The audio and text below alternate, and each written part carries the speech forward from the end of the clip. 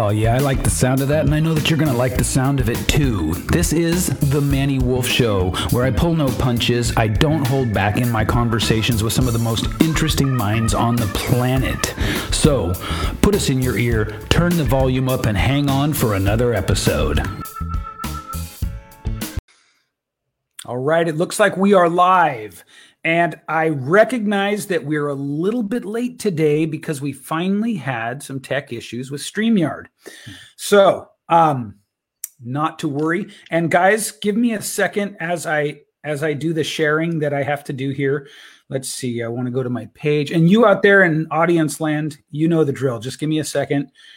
I get to share this out to several places. And Mike and Julie, please share it as well when it shows up. So let's see, we've got, Amanda's on there waiting and watching. Thank you, Amanda. All right, we want to do a watch party. Watch parties are fun. I know this is apropos of nothing, but speaking of watch parties, I might be developing a little bit of an addiction during quarantine to watches. I'm just putting that out there. It is, it's getting bad over here. Anyway. Welcome, ladies and gentlemen, to another episode of the Manny Wolf Show.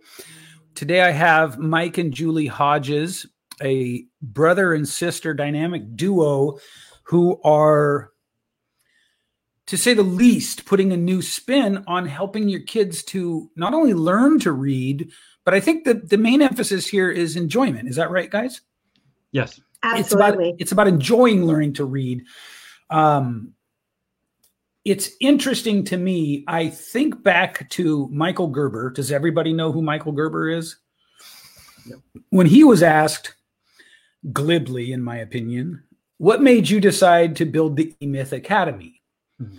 And he laughed and he said, I didn't decide to build this. It presented itself little by little. The work was seductive. It was elegant. It was meaningful. Next thing I know, I turned around and I'd been doing it for 10 years and I was completely in love with it. Now, most of this program is not going to be about me today, but I just wanted to say it's fascinating to me how many people in the educational space are simultaneously in my space. Mm-hmm. Almost to the point where I feel like I'm ignoring something that is sort of glaring at me. Do you know what I mean? And you guys are part of that equation. It's really fascinating. I didn't seek out to find this, but and this is where we stop talking about me and we start talking about you guys. Well, thanks for having us on, Manny, by the way. Absolutely. Yes, thank you. Now, I love what you guys are doing. And we won't pretend this is one of those things where I don't already know you. Mm-hmm. You know, I don't like when interviewers do that. So Mike, you are a client/student of mine. Mm-hmm. You introduced me to Julie, and I love what you guys are doing. So let's start first with the philosophy you guys are bringing into this putting fun and enjoyment into learning to read. It really started when we began talking with each other down at our parents' house about 2 years ago. She was telling me what was going on in the school system. And, there's a lot of challenges going on there. You've had other guests that have mentioned that as well. Yeah. And she reminisced about when she first was teaching, how much fun it was, and not only how enjoyable it was, but the kind of good results she got for her students. Yeah. She just happened to mention in passing that she had some materials that she had copyrighted that she had available for sale. And I thought, boom, there's a business idea right there. Yeah. And we kind of went from there, and it was just rooted in her own experience, Julie, with the working with the kids and being effective by having fun. Yeah. So Julie, what did you see that you wanted to change? What I don't want to feed you the questions in the sense of like what did you see that was wrong, Julie? But there is a lot that we could argue is sort of objectively wrong with the way kids are taught things. Mm-hmm. So what did you see that you wanted to change? I mean, tell me a little bit about how you came to doing what you're doing. Sure. So it really started my first couple of years of teaching. Mm-hmm. I worked at a school where they did a lot of instruction through the arts. So we would take math, science, social studies, and we'd integrate the arts. Just the kids were so excited and enthusiastic, and the teachers had a lot of creativity, and kids could really show their imagination while they were learning. Mm-hmm. And I often say those were some of my best teaching years. It was just so rewarding to see the kids so excited. But I also used some of the knowledge that I developed and acquired through my reading training. I was trained in reading recovery, and I used just a combination of techniques to develop these materials. So I'm hearing two things here, or rather, I'm hearing one thing that's important, that is not so much you saw something that was wrong as you experienced something you liked a lot. Is that right? Yes. Do I have that right? Yes, that's absolutely correct. Good. And then I guess just tell us what reading recovery means, because I don't know, and there are probably people watching that don't know as well. So reading recovery is a program that's been around for many, many years. It started in New Zealand. It's an international program that I was trained in probably my third year of teaching. Okay. And I taught that for 20 years. But the general concept is that you take what a child knows and you base the learning is individualized. So you're basing the learning off of what the child knows, and you're connecting skills back into reading and writing, but you're using their genuine ideas and thoughts in writing. So it's very meaningful for kids. So is this an answer or an alternative to the sort of the rote exercises? Yes. Okay. All right. I'm glad you mentioned that. Yes. Yeah. Yeah. I mean, strangely, I remember going through those things. And in my case, I was a voracious reader, voracious and fast, and learned very quickly. Reading, speaking, and walking. Those all came early and quick. And I can remember feeling what I would best describe as sort of at odds with the flow of the class and the style of the class at a very young age. Is this the kind of thing that you're wanting to address? Right. So absolutely. What we're trying to avoid, and what I've seen a lot of with some parents will try this, and in some cases, some curriculums where there's a lot of just teach this skill, or use worksheets. And there are many kids that just need to be a little more actively involved. Yeah. So we're about engaging the senses using music, kind of hands-on manipulative activities, tying, connecting skills into reading and writing, because sometimes kids just need to see the big picture, how it all fits together. When I love that. Yeah. Yeah. When it's taught in isolation, sometimes kids don't understand why this is important. Why do I need to know this word? Right. But if they see it, I need to know this word because I'm going to read it in this story. Or I may use this word in a sentence that I want to express. That's really what we're looking for, is making activities meaningful and just so kids can have fun learning. That's what we're really all about. Can I jump in real quick? Because what you were talking about, if you could share with Manny the story, I think it illustrates the point perfectly of what we're trying to do and what he's talking about, Spider-Man. Oh, so... Anytime we can talk about Spider-Man, by the way. Right? Yeah. So I was telling my brother this story about a little boy that I worked with, who he had some behavior issues in the classroom. He was very frustrated. So when I first picked him up, he crawled under the table, literally under the table, and would not get out. So I got my little notebook down and I sat down on the floor with him and just started talking to him to find out what his interests were, what his hobbies were. That was a big part of our program that we did with our reading program. So I took notes and I read a story to him and sent him back. And I discovered he loved Spider-Man. That was his big thing. So I ran to the store and I bought a Spider-Man coloring book and stickers.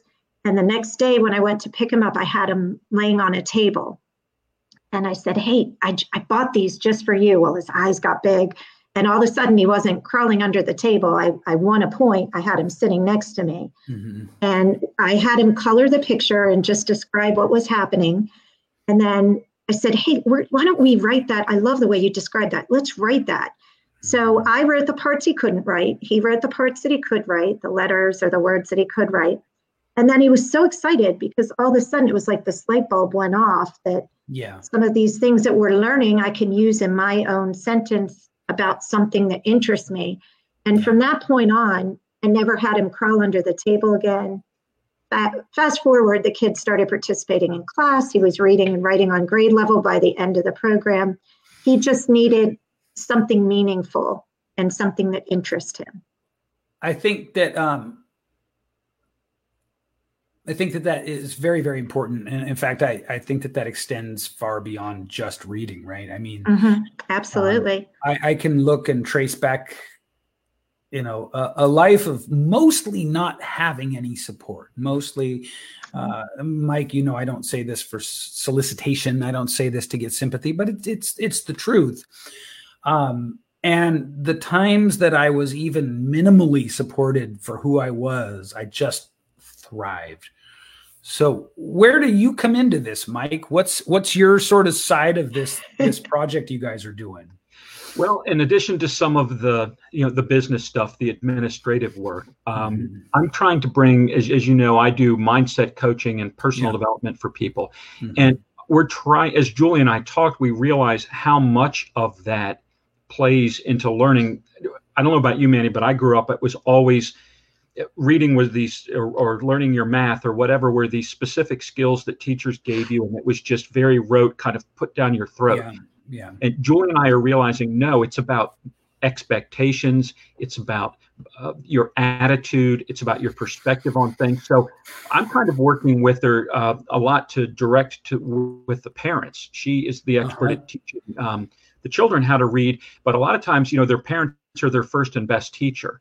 And I think maybe we need to do a little bit of helping the parents as well, that, you might have some ideas in your head about how your child should learn. You don't have to rely on that. You've got this. You're their best and their first teacher, and giving them some confidence and getting them to maybe shift their perspective a little bit, that there is more than one way to teach their child how to read. Well, what do you guys find are the, if you can quantify this, if you can even sort of like, if this is not something different and unique to every set of parents, are there biases and assumptions that get in the way that parents tend to have? And if so, absolutely. By God, what are they? Let's get them out there. Well, if it's okay, Mike, I'm going to jump in. Yeah. One of the things that you guys are so polite some of the because we're on camera. Yeah. Some of the things that I've noticed with parents, a lot of times, number one, they're either not sure how to help their child, or they're also frustrated. My kid's frustrated and I don't understand. I see a lot of these posts. And especially now with the quarantine, parents are frustrated, but I see people loading up on workbooks. And it's just a simple little thing. You can teach that same skill without workbooks. Mike and I joke around and we call it the chore and bore, or the drill and kill. You don't need to drill and kill your child on certain skills. You can do activities with food to work on writing spelling words with, whipped cream. You can make it fun. That's one thing, a very common misconception that parents have. Another misconception that parents have is I think people they underestimate the fact of confidence and how that plays out with reading, with writing, with all subject areas, even with sports, right? Confidence is that fundamental skill that every child needs, really every adult needs too. I mean, we don't even have to pigeonhole it. But I think sometimes what parents may take as being difficult, like the little boy, the Spider-Man boy, he was portrayed as having all these behaviors, but his behaviors manifested because he was frustrated. And as soon as he realized and developed confidence with reading, with writing, it blossomed. And the behaviors went down and his participation and enjoyment went up. So I think that's a huge component that parents sometimes misunderstand about their child or children in general. And so we're talking about the way that a lack of confidence can show up in behavior. Yes. Okay. Yes, absolutely. And so how do we then go? We've got some systems, I assume, to help the kids sort of connect some fun and excitement and make the experience of learning to read a little more personal to them, right? How do we then coach the parents? One of the ways, it's interesting. One of the things the parents, I think we have all been kind of not quite brainwashed. That might be a little strong, but we kind of think back to our own educational experiences, Sure. and there's just a certain way to do things, right? You do this, then you do this, then you do this, then you do this. And in today's world, as Julie said, it's the drill and kill. It's worksheet, worksheet, worksheet, worksheet. Yeah. And you don't have to do. I think we have to let parents know you don't have to do that. You can sit down and sing silly songs with your child, or you could do the Spider-Man workbooks with your child. And the goal is to get them to read. Now, if you have a child that gravitates towards the worksheets and they really like that, and that's great, right? But just because that behavior problem you're seeing from the kid, it might not be a behavior problem. He might be bored. You might not have gotten his interest. And I think when you're working with your own kids, we all know that in other areas of life that our children are different, that what works with one kid won't work with another. This just in. Newsflash, right? Yeah. But yet, why do we insist on thinking that every child should learn the same, with the same technique and the same? It just doesn't make any sense. But that's been in put in people's heads that, well, I have to do the worksheets. Well, no, you don't. Right. Do you? Well, and sadly, Manny, that's also what a lot of people are being told, is that every child can learn to read this way. So then parents think, well, if their child's not learning to read in that particular way, there must be something wrong with my child. And sometimes that's not always the case. Let me just get this straight. In your world, in your professional world, that narrative is still being pushed? Yes. There's a lot of, without getting into a lot of details, there are a lot of politics. I think maybe we need to get into it. I really do, because look, we're talking about the well-being of your kid, Mr., Mrs. person watching, right? And we know, the three of us, I bet all of us know, that we cannot reasonably predict the world that we're preparing kids for. That is absolutely correct. Would you agree with that? Yes. We have no idea. Yeah. Right? And so there are certain things that are more fundamental than a liberal education. Now, a liberal education is a cornerstone of it is going to be reading comprehension, right? Because everything comes through reading and speaking. So reading and communication. Absolutely. But what is it that we're bringing through with the reading and the comprehension if we don't even know how much AI and robotics and things like that are going to be impacting the workforce in 15 years? That's very true. And because of the Moore's law curve, the only thing we can guess with any kind of even close to certainty is that it's going to be a brave new world in 15 years, right? Yeah. So it's almost a situation of heuristics and apathy versus the rate of change. Am I tracking that right? Yes. Oh, yes. Yeah. Mike, if you want to jump in, you can. I saw you getting ready to. Well, no, I was just going to say that the coronavirus, that people are at home, that's actually kind of an opportunity. You were talking about what can we do for the parents. I would reframe this whole current situation that we're in right now. People are looking to their public school systems and they're saying, they need to give me my materials. They're not prepared for this. They're not ready. And there's a lot of frustration out there. That's actually the perfect way to teach your child, they're going to be facing disruption their whole life, as you were alluding to. They're going to enter a world in which everything gets turned upside down almost overnight. And the ability to learn, unlearn, and then relearn is going to be critical. So rather than get upset about it, teach your children, look, this is okay. You know, the existing systems and structures and kind of protocols we have for doing certain things are going to be getting turned upside down over and over and over again in the next 10 or 15 years. Might as well start learning how to deal with it now. Well, and I think that to support that, we can look back over the last 30 years. I want to say, I don't remember who it was. I feel like it might have been Ray Kurzweil, but I remember one of the great intellectual futurists of our time saying publicly, this is going to be funny, hopefully, that voice to text was a technology that was out of our reach. It was just, I'm not kidding. It was just too big and too complicated. Right. Now, whoever said that made a huge error in judgment in not considering the Moore's law curve of technology, rate of increase.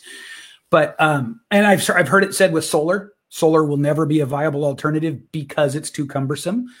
Right. And then I remember Elon Musk breaking out the Moore's law curve and going, guys, every technology follows this exact curve. So the thing is that if we're talking about preparing kids for a future we can't predict, and in a very kind of tangible way can't imagine, then we've got to focus not on just the liberal education, but the soft skills have to be in there. And I'm trying to get. Hey, Manny here. I wanted to talk to you a little bit about the importance of growing your own personal brand and your own audience. In this day and age, if you do business on social media or on the internet in general, you need to be focused on your personal brand. And your personal brand is a function of what people say, think, and feel about you behind your back. And that's where we can come in and help you tremendously. So I'd like to invite you to go over to my website, mannywolf.com, where you can either schedule a call with me or my team, or you can learn about the ways that we can help you to grow your audience powerfully and quickly. In this day and age, content is absolutely king. And if you don't have a content strategy, you can't expect big results. And what we do is we help you with powerful, powerful content strategies. In short, we can put you everywhere all the time without you doing hardly any work. Sounds kind of cool, right? If you'd like to learn more, head over to mannywolf.com and either book a call or look into one of the ways that we have already prepared to help you rapidly grow your audience, grow your trust, your authority, your personal brand, and of course, through all of those things, grow your business. All right, now back to the show. Get back to this idea of confidence that you guys were talking about. That's huge.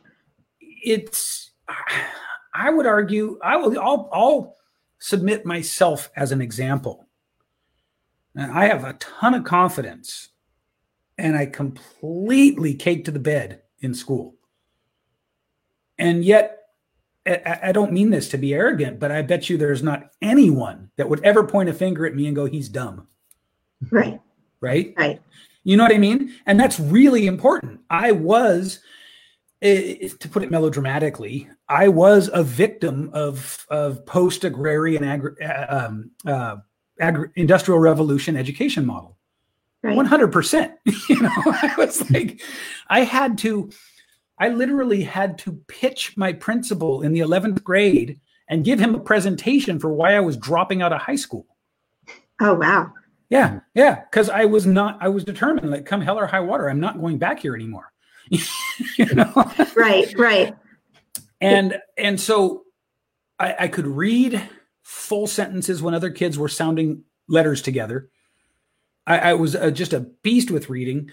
And yet I struggled in school, right? So what I'm pulling out here is that I guess in one hand, I'm saying, I love that you're thinking of teaching kids to read as a more holistic thing.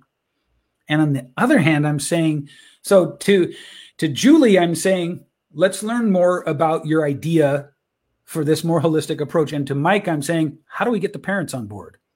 Right. Right. Because like I said, as humans, we're victimized by our heuristics. We're absolutely, it's like having a tiger by the tail, right? And most of us don't even know that it's just thought shortcut after thought shortcut after thought shortcut without any critical thinking. Instead of saying from any place of objectivity, what can I do that's best for my kid to prepare them for this world that I can't predict? We're saying, well, this worked for me. Right. You know, and so first of all, isn't the objective to raise a kid that's better than you? Correct. Right. And that's that you're absolutely right. That's the goal that we all have. We all want a better world. We should have. Correct. Yeah. We should have. That's a meaningful goal.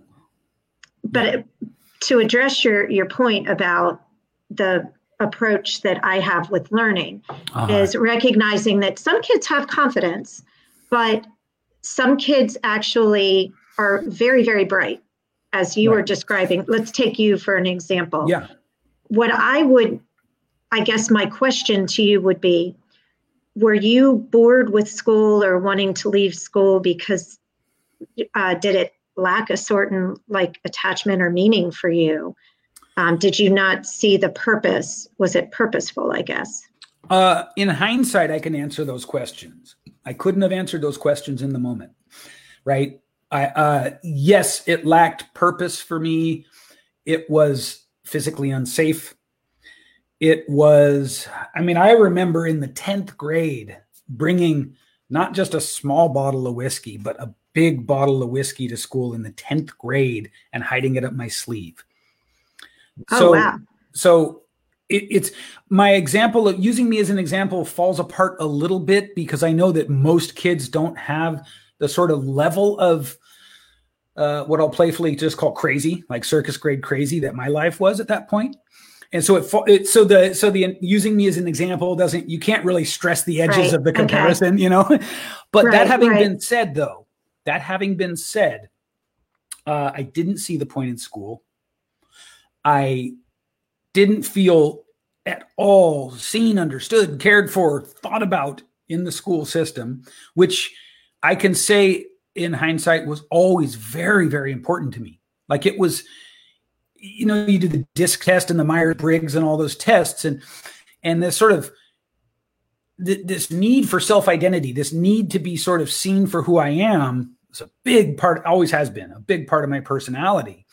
And everything was the bell rings, sit at your desk, go through the, you know, and in my case, my interpretation of those things was one of nobody cares who I am. Right. You know, nobody cares that I'm this kid who actually has this artistic soul, but has to fight all the time. Nobody cares that I want to be a visual artist. You know, you know what I mean? And so exactly. Yeah. So the piece about confidence for me, it didn't come till much, much later, much later. And it was through a brutal process that I learned my own confidence. Whereas I could look at one teacher here and one teacher there. I think I had one teacher in the 7th and 8th grade, and then one teacher all through high school who really kind of took an interest, maybe 3 total. And in each of those classes, I excelled exponentially. So I guess what I'm saying is the short answer is yes to your question. Like I was totally the kind of kid who was a little too early for progressive education ideas, you know, just in my life. But I'm also probably the kind of kid that people like Waldorf and Montessori thought about when they started to create their model. You know what I mean? Exactly. Yes. Yeah. That's what came to mind when you were sharing your story. Now, Mike, or both of you, how do we get buy-in from parents on this? How do we get them to sort of pull their head out of their busy day? You know, start to, if this is even what has to happen, how do we start to get them to recalibrate the relationship and the role of being a parent to a kid who is at this point? And to me, a lot of it has to do with the Moore's law curve of technology, rate of increase of technology. It really does, because 50 years ago, you couldn't say, we have no idea what kind of future we're sending our kids into. It was incrementally different, right?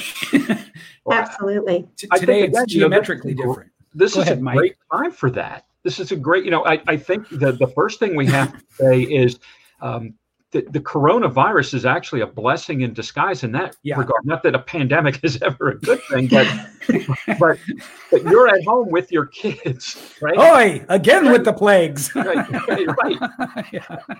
You're at home with your kids now, and hopefully, if you're paying attention, you'll be able to see. Number one, well, my kid seems to have this down. They're really good at this. They seem to struggle with this. Why aren't they developing more in this area? Why? How can I help them in this other area? And to be a little blunt, why isn't the public school system able to address this? Why is this an issue? And then hopefully you'll be able to sit down there and get involved. It's a perfect opportunity for you to get involved and maybe start to realize, maybe there is more than one way to do things. Maybe I can get involved in my kids' education. And it's not that I'm undermining teachers, but it's that maybe I can be in a support role. I would say at this point, we need to speak in unfiltered terms. Wouldn't you agree? Yeah. And I only say that to you, Mike, because I know you a little bit and I know you're pulling your punches.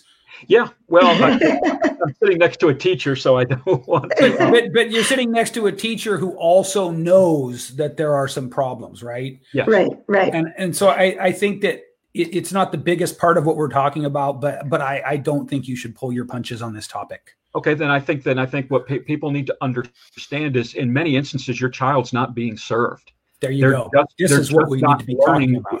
And it's not a them problem; it's the system problem.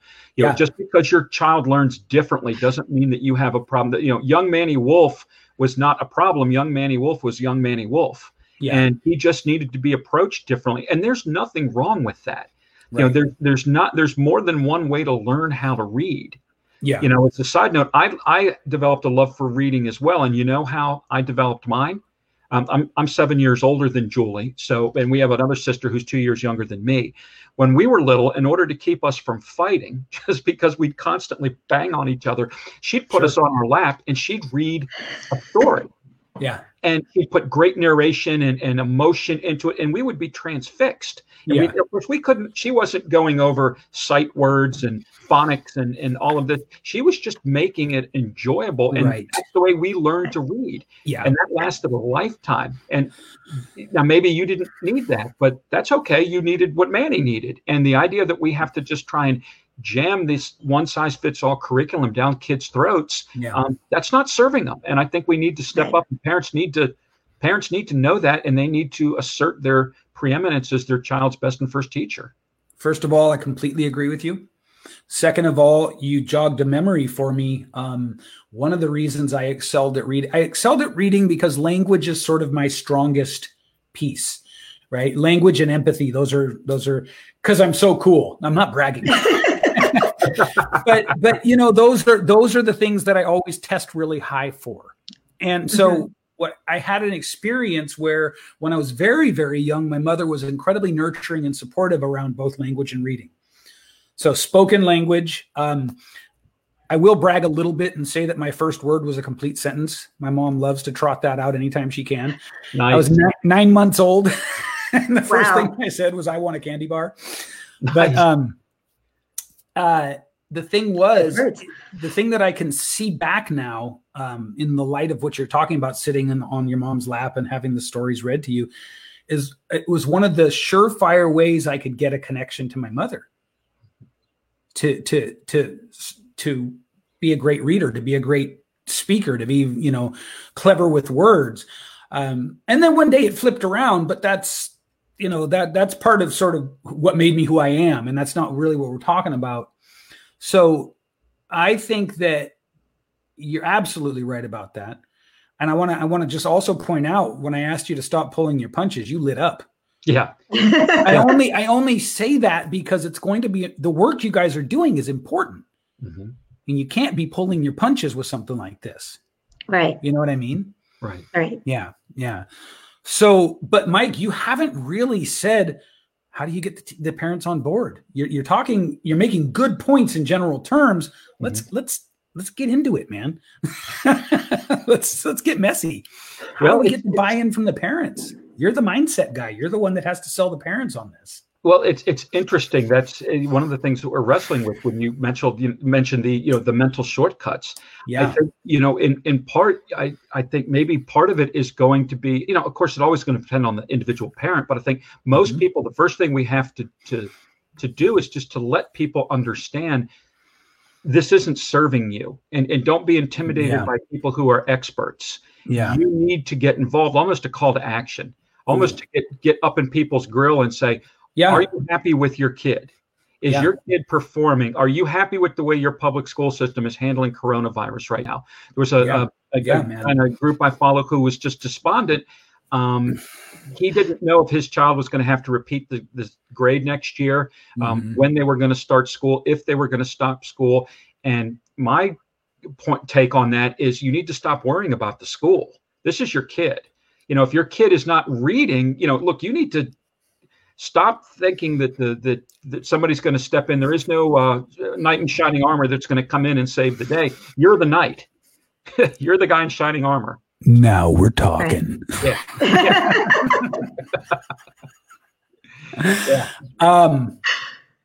Hell yes. Now we're talking. That's true. No, it's absolutely true. It's so true. I may if have people been. won't accept that, then they won't accept that. But that, I think, is hard. Right. By the way, just a quick shout out to Amanda, to Jackie, to Rob. The comments people are really liking what we're talking about here, you guys. Cool. We're getting a lot of comments on this. Excellent. My eyes are not good enough that I can read them without going. The same here. Yeah. LASIK is in the future for me. So tell me about, and I think, Julie, this is for you, both of you, but Julie, it seems like this is more your wheelhouse. Tell me about the kind of educational environment you envision for kids where you're imbuing them with confidence. Wow. It seems kind of meta, right? Kind of Inception. It's like, over here, we're just teaching you how to read, but really it's like, you're also learning all this confidence and life skills. Right. Do I have it right? Absolutely. Okay. People think that reading is just reading and writing. It's compartmentalized, but it's really not. There are a lot of, I always say, really in my job that I've had in my reading training, just to back up, I've always worked with kids that weren't identified as special ed, but were within the 20th percentile of the lowest performing in their grade in first grade. Okay. So I've had some very interesting, scenarios with students with just a range of different things that they bring to the plate. Sure. But one thing I always say is it's like peeling back an onion. Yeah. There's a lot of times people have this misconception that it's one thing or they're looking to pigeonhole. Confidence is just one part of it. Yeah. But what I really the goal that I have with my program and what Mike and I are doing with our business, we want kids to have an environment that's comfortable.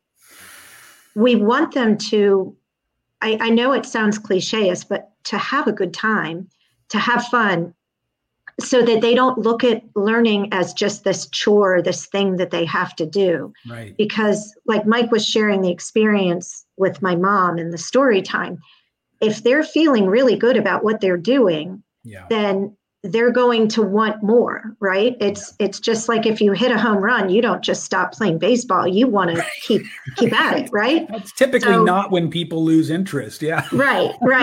So we want kids to hit a home run. We want them to feel successful. But we also want parents to understand that there are a lot of different ways that kids can learn. Yeah. And you have to tap into their strengths. So if you have, I was working with a kid before the coronavirus that I discovered, different programs were tried with her. And within the first session or two, I noticed this child loved music and her eyes lit up. So we would sing everything. I'd have a rhythm or a song for all the different things that we taught because that was her interest, just like Spider-Man was that child's interest. So that's really where we're trying to go with this, is get a variety of senses involved and make it fun. I love that. The question that comes to me as somebody who's been making a living in the online space for several years now is, how do you scale something like that? Well, that's a good question. This sounds like, and I just want you to know, I'm just challenging you to get you to think here, but this sounds like a really wonderful but super high touch thing, right? It is, and it's been in the works for a long time. I've been working on ideas for a long time. One of the things that I'm working on right now, we have puppet skits that we're doing. We have songs that we're creating. I have books that I've developed. So we have a lot of products to support parents. We're not just giving a theory and saying, have at it and go to it. We understand that there needs to be some walking through with that. So tell me more about Oh, that is great. Nice. Did you have that just for me? I've actually been waiting for the right time to break him out. Originally, he was going to be and he may still be, I call him Guru. Guru, there you go. That's awesome. Because I feel like most of the gurus in the online space are really sock puppets with cool glasses on. Nice. That's great. But you gave me an opportunity, so I took it. Oh, you got to seize it. Let's see. I know I gave you a lot there. You did, and I love it. I want to get to how we. So I was asking you how we scale this thing, right? How many kids can one teacher attend to in a meaningful way at this level of touch and sort of awareness? Oh, I see. I understand your question now. So optimally, I prefer working one-on-one with students because that's how you can really tailor your instruction to meet their needs. Okay. When you were talking about scaling, one of the things in terms of kind of our big, ginormous goal that when I look to the future and I'm going to, like the Steve Jobs inspired, he wants to just change everything. Julie and I have talked before, and the fun is trying to figure out how to get there. Dude, we want to bring back Sesame Street.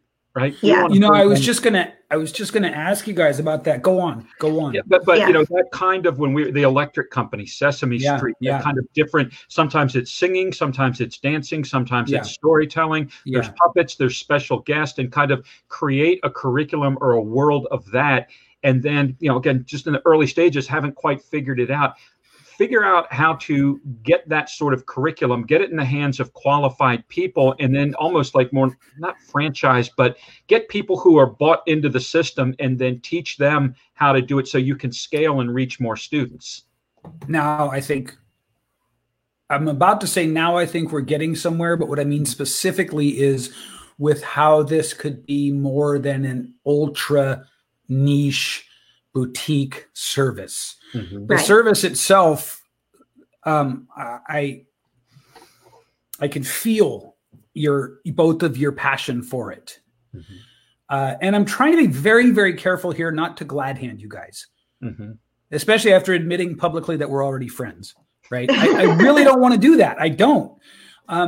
If you guys had come on and you hadn't had good, meaningful, thoughtful answers, the truth is I would not have saved you from falling on your faces, even though we're friends. And it's very important to me that we all understand that, because I don't glad hand. I really want something people can take from this. And you guys are doing a wonderful job of it.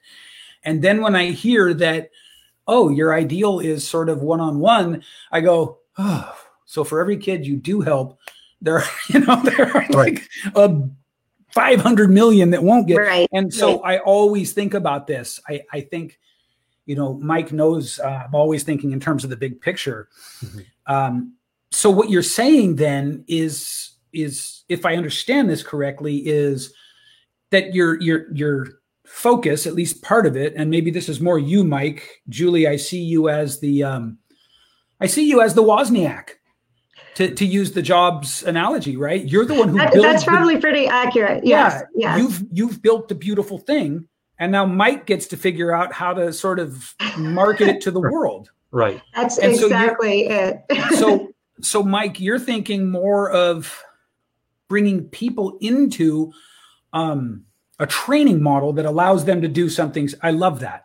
Right. Correct. Also love that you guys brought up Sesame Street, both because I think that I know that Sesame Street was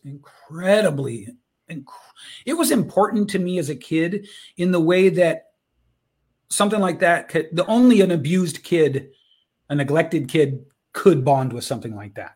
It was that important to me, right? Yes. And I know I'm not alone in that. I think that there has been the things that I'm the most current on would be like, and I know that these are dated, by the way, Barney, Dora the Explorer. They feel more on a continuum from gross, Barney. Like kids love him, but it feels so fake and so corporate and so Chuck E. Cheese. You know what I mean? All the way over to Dora the Explorer, which I think some of the stuff that's happening there for kids is pretty legit educational enrichment, but it's clearly designed to be franchised and to be sold and it's clearly about your back end opportunities for revenue. You know what I mean? Yes. Yeah. And I also think there's a needle to be threaded here, because I think that you guys should, if you commit yourselves to this, you should be fabulously wealthy as a result of it. But it should never feel like Barney and Dora the Explorer, right? Right. Right. This is a sort of apropos of nothing, but a relevant question. What's your take on Dr. Seuss? For me? Yeah. I absolutely love him. I know there's a little controversy going on right now, but I think, Mike, I can speak for you, because wasn't one of your favorite books Go Dog Go or something? Yeah, when I was a little kid, I was all over Dog. Love Go Dog Go. I mean, how can you not love Go Dog Go, right? Yeah, but and that wasn't even written by Theodore Geisel. That was his the guy who took over the brand after he died. Still a brilliant book, in my opinion. Right, but I may or may not be setting you up here. What's your thoughts on Dr. Seuss? Well, I personally love his stories, and I see how kids react with his stories. I love the rhyme, and some of them are just nonsense stories, but there are some, like the Lorax or The Places You'll Go, that really have a deep meaning that it really adults can connect with. So that's my take. Yeah, I was going to say the mindset piece. Yeah, look at, like, from the mindset piece, you want to have some fun. Go back and reread the story about, I think it was the Sneetches with the star. That's the one I was going to Yeah. And read that and realize, my gosh, this is racism. This is people with different skin color, different religious backgrounds, different socioeconomic, and you realize, dude got deep. Right? He took a deep dive. It's a silly story for kids, but when you think about it, you realize, whoa. He dove deep on that one. I love that. I think that's the fusion of art, entertainment, and kind of social activism and just making the world a better place, all kind of rolled up into one. You could never accomplish that package without that kind of mechanism. It's so clever. I would also say that it's sewn together with not a small level of unmitigated genius. I mean, he made a scathing, deep social commentary in rhyme with cartoons, and he used like 212 words to do it. Yes. And the reason I asked you guys about Dr. Seuss is because he's one of my all-time heroes. I consider him to be as important as any historical figure. I really genuinely do. Not everybody can look at what he did and see the what it took. But all you have to say is, why don't you try writing something meaningful with 212 or less super simple words? Oh, and if you get stuck for a simple word, feel free to make a word up. But we have to know what it means based on the sound of it. Right. So I said it was apropos of nothing, but it engendered in me many things at once. A passion for reading, because it's the only way I could access his stories. Support for my creativity. An unchecked sense of wonder, because I mean, you guys have probably seen his non-storybook artwork, I assume. Have you seen any of his other artwork? He was a genius on that level as well. His artwork is phenomenal, and it captures it. This is maybe like an educator specific joke, but I hold him on a par with Mr. Rogers. That's true. That's very true. That's very true. Yeah, I really do. I was Mr. Rogers lover too. So. Oh my God. Yeah, he was deep too. Beyond deep. I mean, really beyond deep. For anybody watching this, if you want your mind blown and you feel like you maybe want to have a good cry, Google, and I'm not kidding here, or YouTube, Mr. Rogers speaks to Congress. Anybody seen that? How do you type? I have not seen that. No. You have homework. I'm gonna have to do that after. It's phenomenal. It's phenomenal. In about 3 minutes, he gets, I don't remember the senator's name, a senator who was down on public education and down on everything, and just really just a angry man. He gets him to almost weep and approve like $62 million for public education. Really? In like 3 minutes. It's just phenomenal. Wow. So thank you for indulging me in that little aside that I think anecdotally proves a couple of interesting points that we're making. I guess I want to know now, did I forget anything that you guys feel is relevant to the work you're doing? Where are we in terms of having really given you a stage to talk about this work? How did I do? Is there anything you need to bring up that we forgot? I think this is great. I'm okay. In terms of, just trying to take it out there to people. And this is a platform that you've helped us tremendously with that. Yes, thank you. But is there anything you want to speak about now that we didn't get to? I would like to sort of circle back to when you asked the question about ideally reaching one child at a time. I probably should have been a little bit clearer.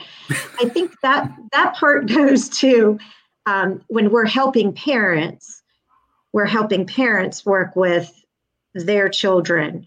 Yeah. And what I want parents to understand is there are ways that you can work with your child, like Mike was saying, and help them along their reading and writing journey, their educational journey, just by taking a lot of what they probably already know about their children.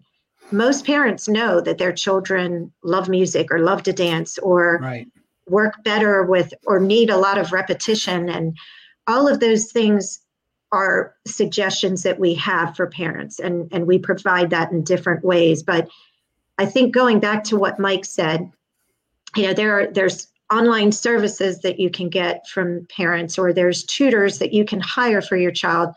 But Mike, chime in if you agree or disagree, but I think the main message that we really felt was important, especially right now that we're all at home with our kids, is that parents really can take that ball and roll with it. You can be the driving force for your child from the educational standpoint, and you can make it fun. It doesn't have to be this drawn out process. You can tap into their strengths and their interests to make it fun. Right. Step up right now. Step up and get involved in your child's life. Don't wait on other people. Don't spend another day waiting on other people or other institutions to take care of your child for you. You step up and get involved.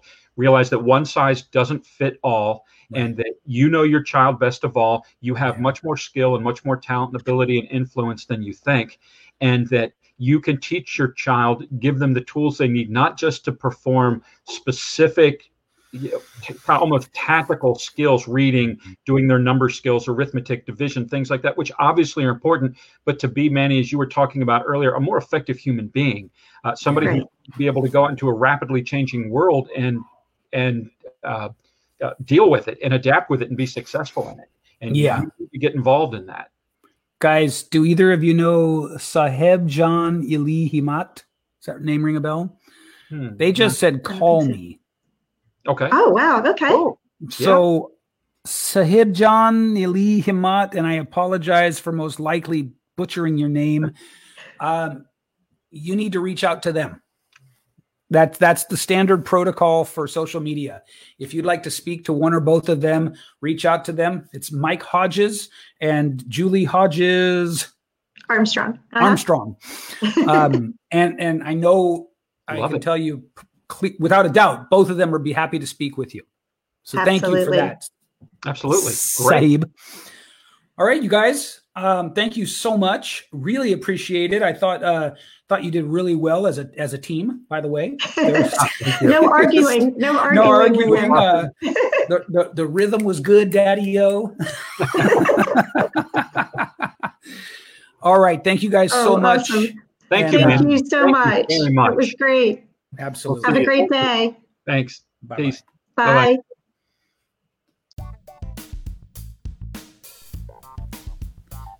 Thanks for tuning in to this episode of The Manny Wolf Show. If you know someone that you'd love to have me interview, please go to my website at mannywolfe.com. That's MANNYWOLFE.com, and submit them as a potential guest.